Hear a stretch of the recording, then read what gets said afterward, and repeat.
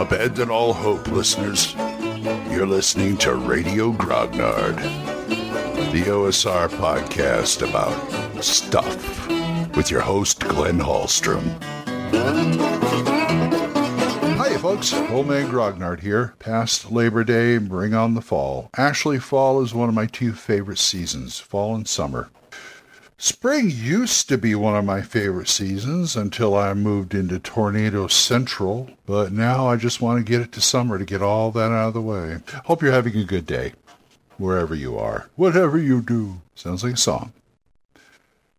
I was listening to Tavern Chat yesterday, Eric Tinkar's podcast on Anchor, and he asked the question, how much fantasy do you want in your game? Little, a lot, ridiculous amounts? And I thought about it, and all I came up with is kitchen sink.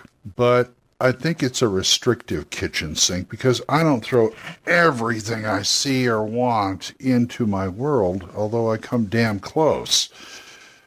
It's just, I like the unusual, but familiar. If that sounds kind of contradictory, I guess it is. I sort of take my reference on that kind of thing from Dr. Seuss. He said in his children's books, he had nonsense and ridiculousness, but it made sense. In other words, it's probably a good thing to think about your world and what makes sense and what doesn't. What I'm saying is, yeah, I can throw a lot of stuff in my world, but there's still a lot of stuff that I don't want in my world. Every world, every campaign world should come with its own ground rules of what you do. Mine are kind of simple. I'm not going to say everything. What my ground rules are, I don't mind black powder. My players seem to, but I don't mind my black powder because I got ways to get around it, such as because of the other ground rule, I like steampunk, so I have a steampunk influence in my world. So I have clockwork and steam to work for me. Linked with magic, that becomes really interesting. And yeah, I guess I got kind of a high magic world. The reason I like a lot of magic, I mean, I don't make it ubiquitous. I mean, yeah, there's magic shops and stuff around, but, you know, I don't make it where everybody uses magical items to help clean their house or tend their farm or whatever. You know, I don't go to that extreme. But what I like, I also make sure the PCs have enough magic most of the time, because it leans to creativity. I like to see them take magic and be creative with it, along with other things like, you know, fighters can be creative too. They've got tactics and other things on their side. But as far as magic goes, yeah, what can you do with this? I want everybody to take their spells and think out of the box with them. How can two spells be combined for one effect? Or how can one spell be used in a way that wasn't really thought of when the spell was created, but certainly could do that? Or just clever things like getting by enemies and things like that. It doesn't always have to end in a death either. You know, if you can figure out a way to distract somebody to get by, hey, go for it. I did one where I had a gnome magic user with the command spell, which allows you a one-word command that the target has to follow. So what we did was we saw a guy in this room. He was a known miscreant. So we snuck up and we managed to position our ranged people with the bows and the crossbows in kind of a gauntlet situation because the hall had like alcoves they can hide in. And what I did was I looked for a turn to memorize where he was, because it looked like he wasn't going anywhere. I think he was sitting down at a table or something. And I memorized that. Next thing I did was wall of fog, so he didn't see me coming. And so I walked right up to him, put my finger in his face, turned my finger to point the direction I wanted him to go, and I said, leave.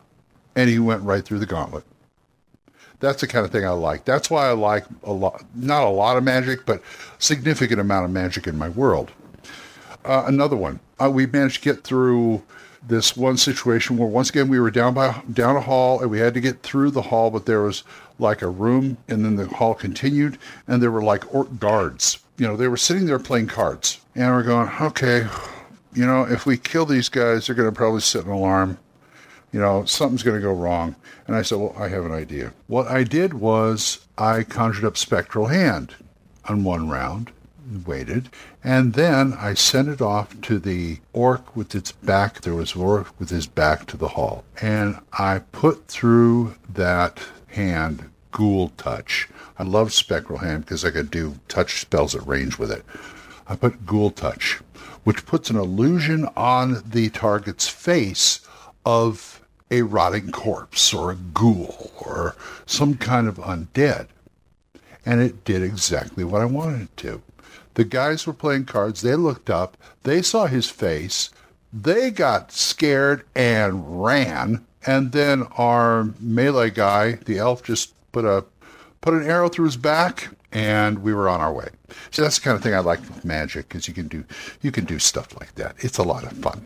So I like it with a reasonable amount of magic. And I've got things like gadgets. I think I was an inventor in another life, because I always like gadgets, especially gadgets like the steampunk stuff, but especially if you can augment it with magic, that's even better. Like my steam gnome inventor with the spell stones that he used to power his quote-unquote magical contraptions and other things. Then the group found out they could load it into their guns, which were basically air rifles, only more high-powered. What I had was I didn't have black powder, but I had air pistols and air rifles and things like that. And for the big guns, like cannons to knock down a fort or a pirate ship, I had steam. They were steam cannons, and I even had a sound effect. It was really great. But if I combine that with magic, so I'm not going to say kitchen sink so much as hodgepodge, and I also like when I said I like the weird stuff, I like the things that are kind of slightly off stuff too. I like taking cliches and turning them on their heads. Perfect things to put in here. I'm really looking forward to running in the Midderlands. That's not going to happen for a while, but I really do want to run into the Midderlands, because that's kind of quirky. Operation Unfathomable. I don't know where I'm going to put it, but I'm going to put it somewhere. So I'm not going to say an Alice in Wonderland type thing, but it's that kind of unusual feel. And that's what I like. And people seem to enjoy it. But the one thing I got to watch out for if I'm doing all that kind of stuff is you got to if you're going to do a higher magic or a higher gadget or whatever, whatever you introduce, you got to regulate. You got to remember you have to regulate it, because if you're not careful, the players will take advantage of it. For instance, the players were field testing some equipment with my gnome inventor. They were field testing magical type equipment, like he had mechanical gauntlets of Ogre's Might that you had to put a couple of magic stones into power. It only lasted so long. One guy had basically a lightning bolt gun. Same thing, you got to put the stone in. But one of them had a goop gun where you held it with two hands and you put the stone in and you fire it, and basically it was web. And I finally had it overload and explode. Well, they were field testing it, so now he knows you can only use it so many times a day. It'll get overheated, blah, blah, blah, blah. But the point was, it was too easy an out for him. So I had to do something. Also, I had to limit the number of spell stones. But before he gave him a bag of spell stones, and they said, how many are in there? He says, I'll let you know, because I want to do one of those things where they can do as many spell stones as they want, but then there's going to be one, I'm going to roll a die, and go, oh man, you only got 2 left. I don't know what you're going to do, but that came to bite me in the butt. So I just had a little incident where a lot of them got stolen. I'll tell you that sometime. And so they had like 20 left, and that was reasonable. Anyway, that's how much magic I like in my world. That's how much fantasy I like in my world. I keep saying magic, but even fantasy. Anyway, I got to get into my day, and I also got to remember that if you like this, you want to tell me about it, first of all, go over to Tavern Chat and drop a note off to Eric Tinkar over at Anchor, a voicemail, or you can drop a voicemail to me here at Anchor, or give me an email at oldmangrognard@gmail.com. And we're monetized, so if you want to throw a few bucks in the pot, that's great. I guess they're doing it on a Patreon type level. I just looked at it and realized that. So for as low as 99 cents a month, you can help support what I'm doing here. Okay, well, I hope you have a good day. And until I see you next time, keep the dice warm, and I'll talk to you later. Bye-bye. Questions? Comments? Send them to oldmangrognard@gmail.com. We'll see you next time when Radio Grognard is on the air.